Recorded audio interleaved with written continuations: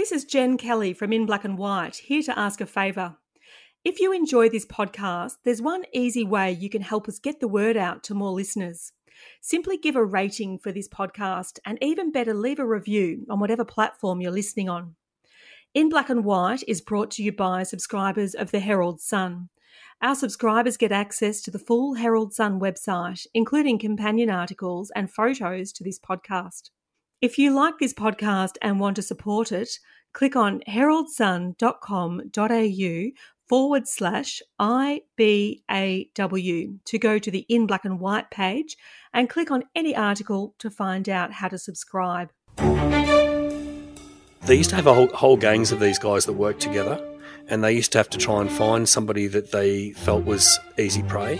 They'd wait where the ships were coming in to get the passengers coming off the ships. And they used to actually stalk them for a couple of days, and they gradually befriend them. Little did the intended victim know that his new friend was working with Smith Brown. Smith Brown would win 7 in a row, and the money would be gone. The intended victim then would be in shock, of course. Smith Brown would pick up his hat, which was full of money, put it on his head and walk out.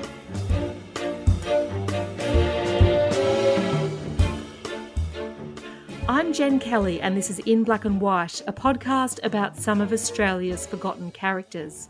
Today we return for episode 2 in our 5-part series called Snake Oil and Swindle, Old Melbourne's Craftiest Conmen.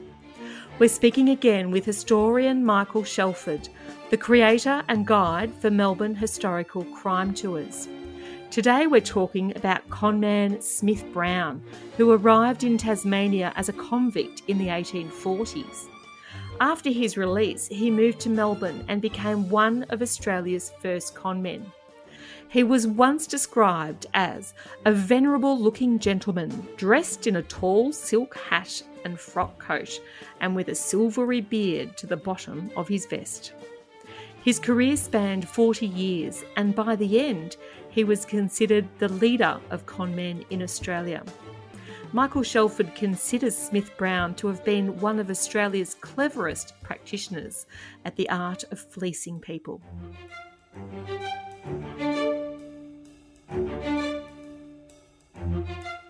Welcome back again, Michael. Thanks, Jen. Good to see you again. So we're talking today about Smith Brown, and you describe him as one of Australia's very first conmen, don't you? Yeah, he was, and he was one of the cleverest practitioners of the art. He had a lengthy career spanning over 40 years, and we're talking from quite early days for Australia. So we're talking from around about 1850 right through until the late 1890s. So going back to the beginning of his story, he came to Australia as a convict. What was his crime? Thievery, stealing from the person. When he was actually shipped over to Australia, so he was born in 1820. He was sent over here when he was 22 years of age. When he was sent over from Northern England, he was actually described on his prison record as being a companion of thieves, and he didn't have a very good record while he was a convict either. So he was released in 1850 after 8 years. When did he first hit trouble with the law here? It seems to me that between when he was released in 1850 and when he first got into trouble in 1860, he was known as a professional card player. So I'm guessing that in those days, people get away with a little bit more in the early days of the colonies than they could by the time he gets into trouble by 1860. But in 1860, he was charged with swindling somebody with a game of cards. And the game of cards was just a simple red or black. So you'd split the pack, shuffle a pack, split the pack, and people would bet with the first card up is going to be a black or a red. But the police believed that there was a ridge they were manufactured so that he could actually feel which was which. So it was a swindle. And by 1862, he was actually described as the leader in the card sharping gangs of Victoria. So a card sharp is what we might call a card shark today. Same kind of thing. And what were his specialties as a card sharp? Well, when we actually get through a little bit further, so we get through to the 1884 Melbourne Cup, the detectives decided, the problem for the detectives and the police in Melbourne, and I suppose the people who decided to visit Melbourne to go to the Melbourne Cup, was that in those days, all of these gangs of the swindlers, the con men, used to follow the crowds. So they'd turn up in town and they'd hope that tourists would be turning up, and they were the easiest picks. They were the easiest people to actually fool. And they knew, eve of the 1884 Melbourne Cup, the whole place is going to be full of these swindlers, these con men, and the crowds are going to be in a bit of trouble, and a lot of people will lose their money. The police decided at the last minute that they were going to do a roundup of all the most notorious con men in Melbourne, so they arrested them en masse. And the first one they actually went for was Smith Brown, and he was described by Detective Nixon during that arrest as being a master of the padlock trick, the matchbox trick, and all the spieling devices. Well, they all sound pretty fascinating. I'd love it if you could take us through those one at a time. What was the padlock trick, for example? Well, the padlock trick, the matchbox trick, and the dog collar trick all used a very similar premise. And they were all items that had been manufactured to be a trick. They were all, give you an idea of how it used to work. So let's say it's the matchbox trick or the padlock trick. A person from out of town is sitting in a bar by themselves. Somebody walks in and actually puts down a particular item on their table, a matchbox, a padlock, a dog collar, and says, I just can't get this thing open. It's impossible to open. Then they make an excuse to go outside, and the person tries opening and it opens quite easily. And the whole premise behind the trick is to try and get them to gamble on whether or not it could be opened or not.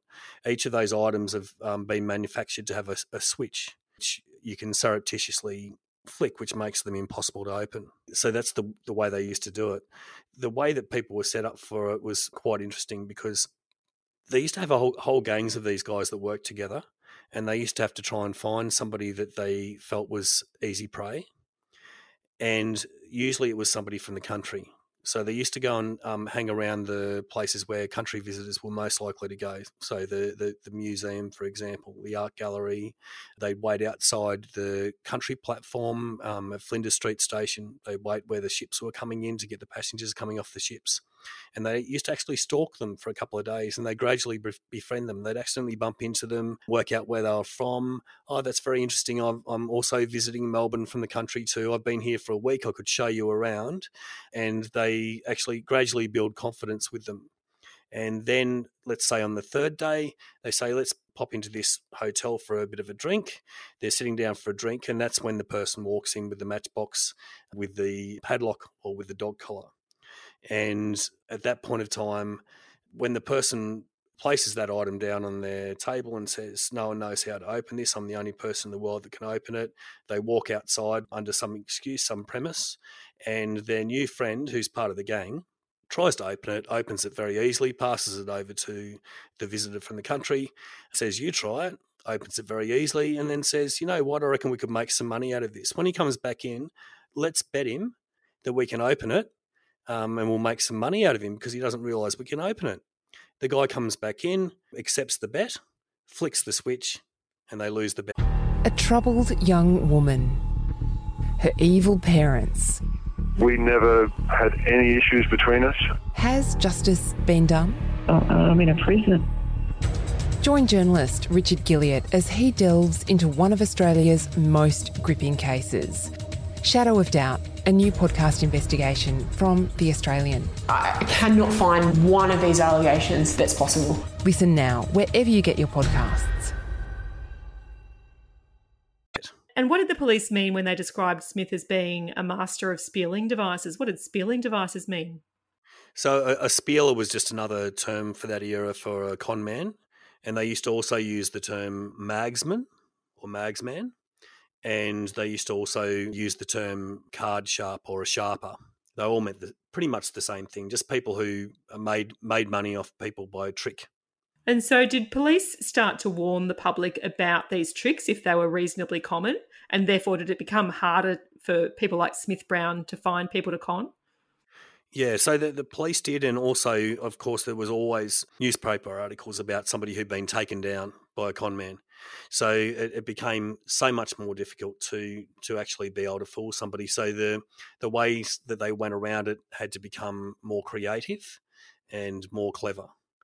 And I'll give you a little bit of an idea of some of the methods that people used to use for those kind of things. So I've already mentioned how somebody would actually be followed around and unbeknownst to them, and befriended in the lead up to the con. So that'd be one member of the gang.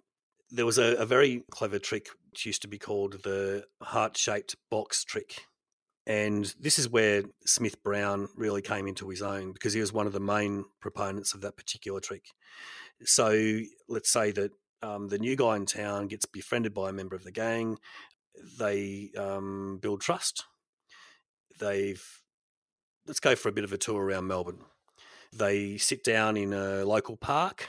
They're sitting there in the park, having a chat, enjoying each other's company, new friendship. And an elderly man, Smith Brown, walks past with a big, long, wispy beard, a big silk top hat, and dressed up to the nines, looking very wealthy. And he walks past and he drops something. The new friend, the member of the gang, walks over and picks it up, and it's this beautiful wooden heart-shaped box. And he says, "Would you look at that? I've never seen the likes of it in my whole life." And they're both marvelling at it. And Smith Brown walks back and he says, "You wouldn't have seen something, would you? I dropped something just walking past here earlier." The new friend, the gang member, then says, "Oh, it wouldn't be this, would it?" And shows him the heart-shaped box. And he goes, "Oh, I'm so thankful, you wouldn't believe it, that it's valueless to anyone else, but to me, I wouldn't lose it for £1,000. How can I thank you?" He pulls out a great big wad of cash. So a big bundle of cash, something that the police would describe later, has paper on the inside with just a couple of notes around the outside to make it look like it's a huge amount of money when it's not. And he'd say, "I happen to be a very wealthy man, and what I plan to do is to actually reward you for being so honest and giving me back my most treasured item." And then they'd say, "Well, why is it so treasured?" And he'd open up the box, and inside there would be a photograph of a female. And that's where the story would vary. Sometimes the most outlandish story seemed to be the most believable to people. So the story often used to be an uncle in Fiji gave it to them. Another one was a Fijian king, and that he'd been in Fiji. The Fijian king's daughter had been drowning. He dived into the ocean. He'd saved her. And he'd given him that box as a reward with her photograph inside, but he'd also given a tremendous amount of money. And suddenly he was wealthy when he hadn't been wealthy. But the only stipulation given by the Fijian king was that he was supposed to be generous with the money that he'd received as the gift for saving the daughter. And whenever he came across somebody who proved that they were living a good life and saving money, he would reward them with more money. And then he'd say, "So I need you, in order to receive this reward, what I need you to do is to prove to me that you're actually good with money and you've been saving money and that you have money. And so what I want you to do is I want you to go and get all the money you got. We'll meet up at the hotel later. Now, however much money you bring along, I'm going to match it as a gift, just to demonstrate how thankful I am and to actually fulfill the wishes of the person who was my benefactor." So both of them would run off to the bank. One of them's the con man's assistant, of course, and one of them's the new friend from the country. They come back with all the money they had. And that's where whatever con they decided to put into operation would work, because then the person was there with all their money and ready to be picked. So there was a couple of different types of tricks that they would use on them then. So from that point of time, you've got the intended victim who's there with their money. So all you have to do then is to enact whatever the swindle you want to bring into action. The one that Smith Brown seemed to like the best was a game called the 9 Pieces of Paper trick. And what did it actually say? It'd say, "You might have brought this amount of money along, but I'd actually like to give you more than that in reward. So I'm going to give you an opportunity to increase that." And he'd actually say, "I'm feeling so generous that I'm going to set up a game in which you cannot lose. And we'll just do a small bet and we'll go from there." The game would be all about the toss of a coin. Now, it was called the 9 Pieces of Paper trick because he would actually get a sheet of paper and he'd tear it into 9 pieces, and he would put 6 pieces of paper on the intended victim's side and 3 pieces of paper on his own side. he would then say, I believe that I can actually pick the toss of a coin 6 times out of 9. If I don't, you get all the money. So this is how it's all set up. So he's got 2 to 1 chance of winning. So who's not going to take that? So he thinks this guy actually just wants to give me money and doesn't want to feel bad about it. The deal would be that the intended victim, would be in charge of the toss of the coin. The guy who'd befriended him would be next to him, and together they would make sure that it was a fair toss. Smith Brown would actually get up out of his chair while the toss was being done and face the wall, so he couldn't see whether it was a head or a tail that came up after the toss. Then they'd put a mug over the top of it so he couldn't see. And then he'd turn around and make his guess. But little did the intended victim know that his new friend was working with Smith Brown and was giving him a signal as to whether it was a head or a tail. And what they'd usually do is they'd allow the intended victim to win the first 2 tosses. So it's come down to a point where that Smith Brown would have to win 6 times, and he only needed to win once. So a very much increased chance. But all of a sudden, Smith Brown would win 7 in a row, and the money would be gone. The intended victim then would be in shock, of course. Smith Brown would pick up his hat, which was full of money, put it on his head and walk out. Now, the new friend, who was actually Smith Brown's accomplice, would then actually say, wait a minute, we'll have one more bet. He'd say, I've got a checkbook here, I'll write out a check. He'd fill out a check to cover his buddy's, the intended victim's next bet, and they'd lose that too. And then Smith Brown would be on his way. The victim would then be going, this is terrible, he'd be in shock. He'd talk to his new friend about it, and his new friend would say, I've got something terrible to tell you, but that check that I actually just gave to him is a fraud. It's a fake. And when he goes to cash it, it's going to come to the attention of the police, and there'll be a warrant out for our arrest for passing a dodgy check. We got to get out of town. And he'd buy the victim a ticket. And he'd be several stations out of Melbourne on his way to Ballarat or somewhere. And suddenly he'd actually get a chance to think and realise I've been scammed. And then he'd go and see the police. That is a very long and complicated trick, isn't it?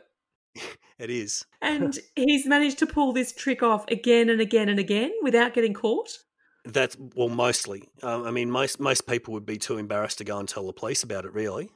And a lot of people would actually get through that and actually think that they'd lost to a fair game and it was just their most unlucky day ever.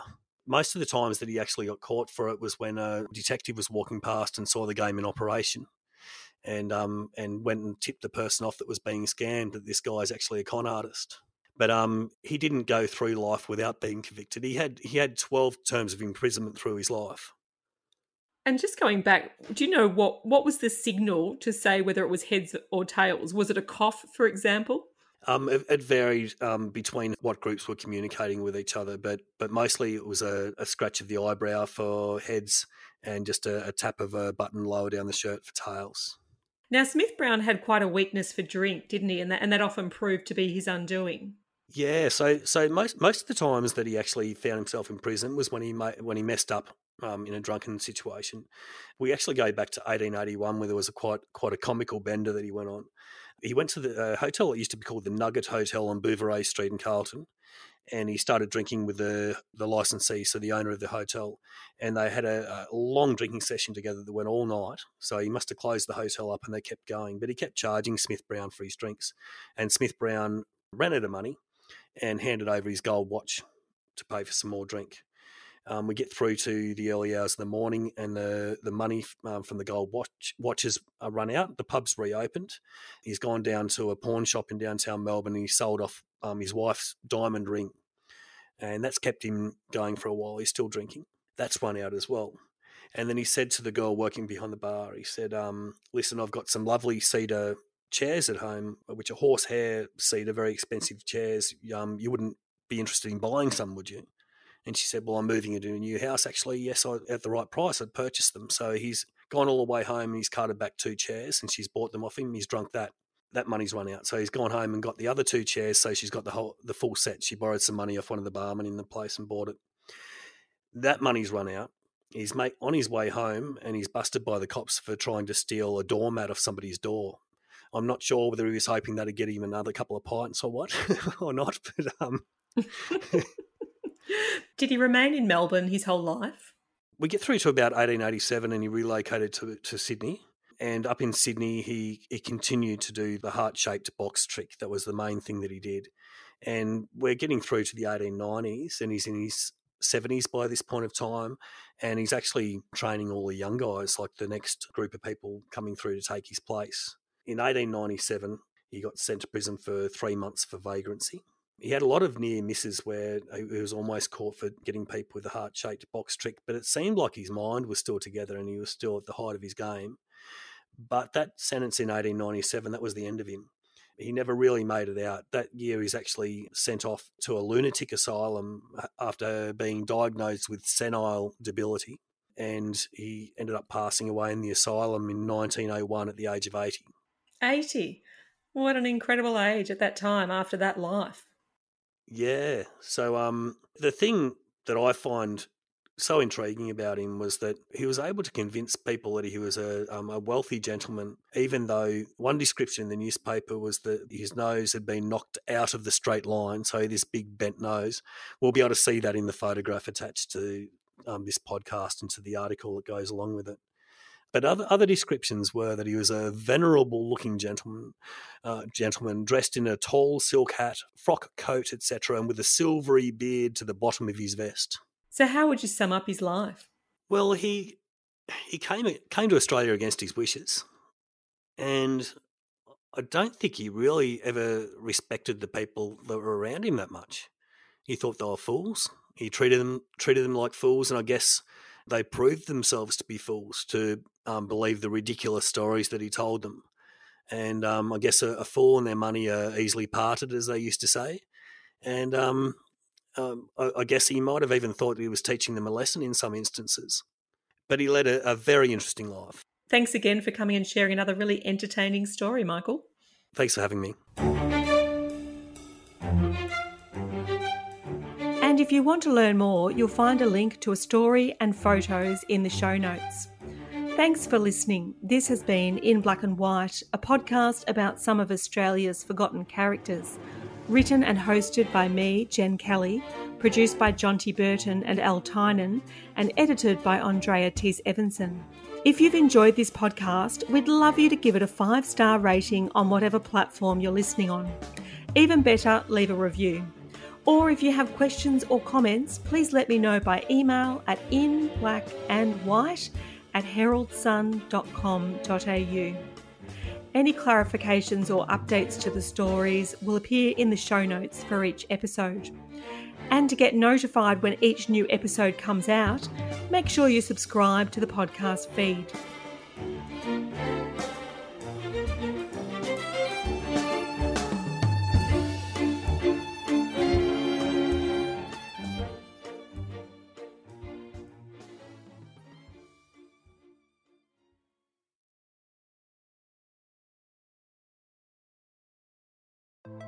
Hey, I'm Felicity Harley and I host Healthyish, where we chat to experts, influencers and people in the know from around the globe to arm you with the knowledge to make healthier decisions for your mind, body and soul. I think if we're going to be focusing on health, like sleep is probably the biggest component of that. I think sleep is the cornerstone. Like choose the harder option, because I've never woken up and gone, I regret that run that I went at 4 a.m. I've never done that. Search for Healthyish and Extra Healthyish wherever you get your podcasts.